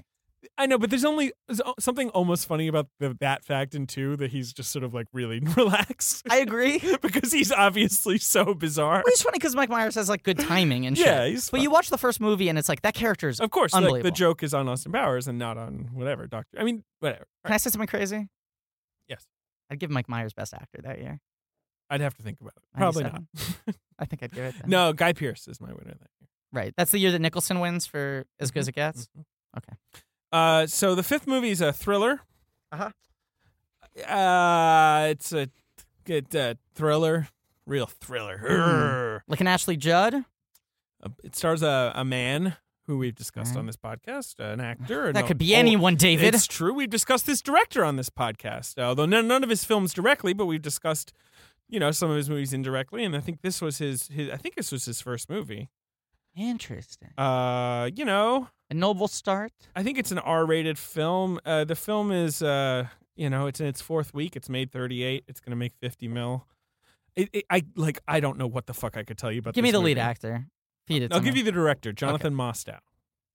Oh fuck! His first movie is. It's not his first movie. His first movie is Beverly Hills Body Snatchers. Jeez. So this is the one before U571? Yeah. God. This is his second film. I can't remember. It's Breakdown with Kurt Russell. Oh, geez, yeah, okay. And J.T. Walsh. And Steven Seagal, famously, they sold as being like a co-lead, and then he dies at the end. No, that's the other one. That's the other one. That's not this That's one. the plane one. Yeah, is that Executive Decision? Yes, or? I always get those two confused. Breakdown, sure, okay. So, Breakdown. It's a movie. It's a movie. It exists. It's out there. Yeah. Not the most exciting because Jurassic Park just shat all over everybody. And this is a summer where everyone knew Jurassic Park was coming. You had to clear. It made $229 million total, $618. I was almost on worldwide. the dollar when I guessed earlier. I said something like $225. But it was, of course, not the biggest movie of 1997 because Titanic was the biggest movie. Titanic came out. And did Men in Black outgross this? Correct. 250? 250. Men in Black rules. Oh, yeah. We talk about it all the time. Men in Black. He'd be a good blank check. Barry Sonnenfeld? Yeah. Yeah, but you know what the problem is? You have to watch a lot of shitty movies? Yeah, you have to watch 9 lives. It ends on 9 lives. Did he make RV Runaway Vacation? Yes, he did. Oh, boy. Did he make Big Trouble as well? Big Trouble. God, a lot of stinkers. But listen to what you get to cover. Addams Family. Love it. Addams Family values. Even better. Men in Black. Oh. Get Shorty. Right. 4 movies that rule. Men in Black 2. Yeah. Wild Wild West. Yeah. Big Trouble. RV Runaway Vacation. Men in Black 3. Ugh. There's one other shitty one in there that I'm forgetting. Yeah, it's a bummer. Did he do Be Cool? No, he didn't do Be Cool. Who does? F. Gary Gray picture. Gary Gray. It's an F. Gary Gray It's picture. a piece of shit. Yeah. Sonnenfeld, I mean, I'd love to talk about Men in Black someday, if only so we have an avenue to. We have never on this podcast pitched our Men in Black 2, which I don't know if our listeners know this. We probably referenced it offhand. David and I fixed Men in Black 2 one day. We did. It was great. We were at a bar. Men in Black 2 was playing. We were bemoaning how bad it is. And then we sat down and went, is there any way you could make a good sequel? And Jesus Christ, did we nail it. I brag about it all the time because they should give us a time machine, send us back to fucking take a pass at that Men in Black 2 script. We're never going to do this miniseries, though. For Love of Money, that's the other one. For Love or Money. Is the other Barry Sonnenfeld movie? Yeah. What movie is that? It's a movie with Michael J. Fox and Jeez. Gabrielle Anwar. Okay.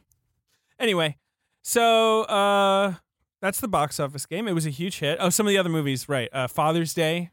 Oh, yeah. With Crystal Billy and Crystal and Williams. Robin Williams. Billy Williams. It's an Ivan Reitman movie. Robin Crystal. You've got Liar Liar, Oh. which was a favorite of mine as a young boy. Huge, massive hit. Jim Carrey getting back to broad comedies. Yeah, that is in Liar Liar is in its 10th week and it made $164 million. I think it ended up at like 170. 181. Jeez Louise. Volcano, The Coast is Toast. I always have to. The Coast is Toast. I always have to say that tagline. Yeah. Night Falls on Manhattan. What the fuck is that? It's a bad Sidney Lumet movie with Andy Garcia and Richard Dreyfuss. Yeah, but Sidney Lumet falls in that category where you can learn a lot from a bad Sidney Lumet movie. Anaconda's in there. Oh. Which is sort of like, that's like the final lapping of the Jurassic Park ripple, sort of washing up on the beach. Creature Features. Yeah, is an Anaconda movie. That movie is obviously out of its goddamn mind. You've seen that movie. Yeah, right? that movie's out of its gourd. Are you kidding me? Romy and Michelle's high school reunion. Okay. I love. Yeah. Well, that was The Lost World Jurassic Park. And next week we'll be covering Amistad, which is the first official DreamWorks movie, and Spielberg's attempt to complete the second half of his miracle year, both halves of which failed. But this is certainly a case for me of Spielberg. I would say the other one works better, but they certainly both failed. Yeah. This is certainly a case of Spielberg feeling like, I can do this. I'm Steven Spielberg. I already made Jurassic Park. I can do this. I'll do the thing I did last time. He's kind of acknowledged that the movie doesn't work, right? Yes. Like more recently, like he knows. Steven Spielberg is an interesting figure because he's very self-aware. Yeah, he'll usually, give him a little He's time. pretty clear-eyed about his career. He also, he says he thinks Hook sucks. And now there's this stupid wave of people who, act like Hook isn't a fucking disaster. Mm-hmm. You know these youngins? These people who are our age who act who like think Hook is good? Look, Steven Spielberg himself is like, you're wrong. I'm glad you like it, but it's not a good movie. No, it's not. It's a It's disaster. bad. It's my biggest mistake. It's a fucking... I mean, the reason people like Hook is Because they saw it when they were 5. Well, that's the main reason. I mean, but also, it's got all these sets and, like, you want it to be good. Like, Dustin Hoffman's doing something. He definitely is. So, like, there's things to like in it, but, God. But you know what the weird have thing? you ever sat down and watched it? Yeah, it's a nightmare. I'd never seen the thing in its entirety until about a year ago. Oh, I saw it in theaters. Yeah, I didn't. I saw it about a year ago, and I was like, this blows. Here's the other thing. Oh, my God, all these big sets. Guess what? The sets are really fucking ugly. They're a bit much. That movie is so garish to look at. So it's like freebasing fucking pixie sticks. So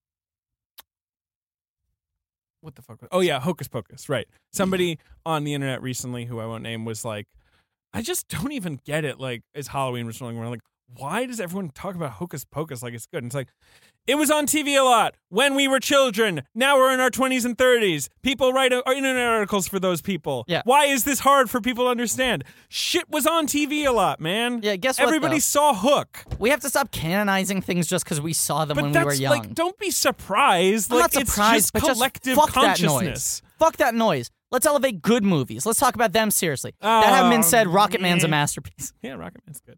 All right. So, fuck your nostalgia. Amistad next, baby. Yeah.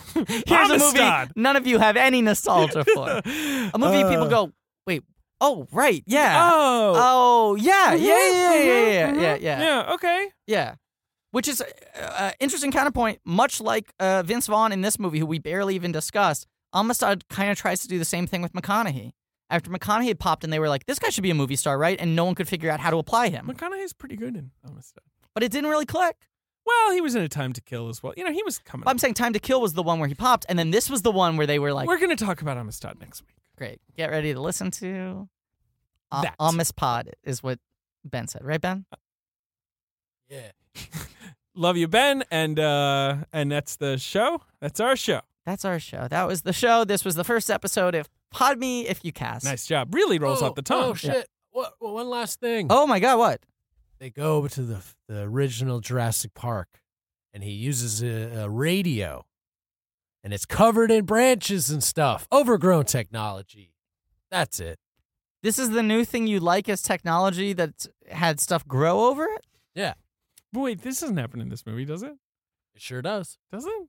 Yeah, he makes a radio call to get the helicopter to come pick him up. No, they don't go to the original island. They just go to like a station. Oh, whatever. Yeah, I get you. You like overgrown technology. That's overgrown cool. technology, new thing. Okay, Sorry. Big, it's wet, it's good, you like it. Big, wet. 10 out of 10. Yep. Okay. Thank you for listening. Please remember to rate, review, subscribe. Tell friends. Convert blankies. Post on our Reddit. Mm-hmm. Buy all the merchandise we have set up by now. Yeah, totally. What if we just, now that we're recording all these episodes in advance, make a bunch of promises that we then have to fulfill? I love that. Great. Okay, so buy the merchandise that we have set up by now. Buy our tap game. Yeah. We're recording this episode in March of 1999. So hopefully by the time it comes out in January of 2017. Podcasts will have been invented. Yeah. Yeah. Okay. All of that, and as always, Jurassic World is still like so much worse. Definitely. Like it's like a fucking like aggressively uninteresting movie made by a hack, and it's also like culturally toxic. Great. Like it's bad, and someone should like kick that guy in the dick. They should find Colin Trevor. All right. They We're should done. kick him in the dick, but kick his Griffin, dick so okay. hard that he can't film a fucking Star Wars movie. Come on. He shouldn't be allowed to make a fucking Phantom Menace movie. Thank you. Bye. Pod Me If You Cast is the only one I've found that like makes any sense at all, because it's the only one with enough words in it. David? I really like that. Pod Me If You Cast. Because it's either that or the Lost Pod Jurassic Cast, which sucks, right? No, that sucks. That would be like if we were doing a 10-episode miniseries about the Lost World. Right, that's Jurassic the problem. Park. It sounds like it's franchise specific. Yeah. Saving What Private about Ryan. a pod cast? God damn it. PC, Pod Official Castelligence. No. God. Pod Me If You Cast is good. Yeah, Pod Me If You Cast is the only one I can... Podority Recast. Oh, I do like Indiana Jones and the Kingdom of the Crystal Skull podcast. Pod of the Cast. That's too long, though, David. Yeah, I think it should be longer. You're right. How about Amacast? How about the Podventures of Tincast? How about Saving Podcast Ryan? Wait, I came up with a better one. What about the Podventures of Castcast? I mean, that's... But then it sounds like we have a Tintin podcast. I think that's about the larger franchise and intellectual property of Tintin. I think Pod Me If You Cast is pretty good. Yeah, right? I think that's what we have to do, right? Yeah. I mean, unless you think Indiana Jones and the Kingdom of the Crystal Skull podcast. Well, if I was going to do it, I would do Podiana Cast and the podcast of the Kingdom Cast podcast. No, you wouldn't. It would be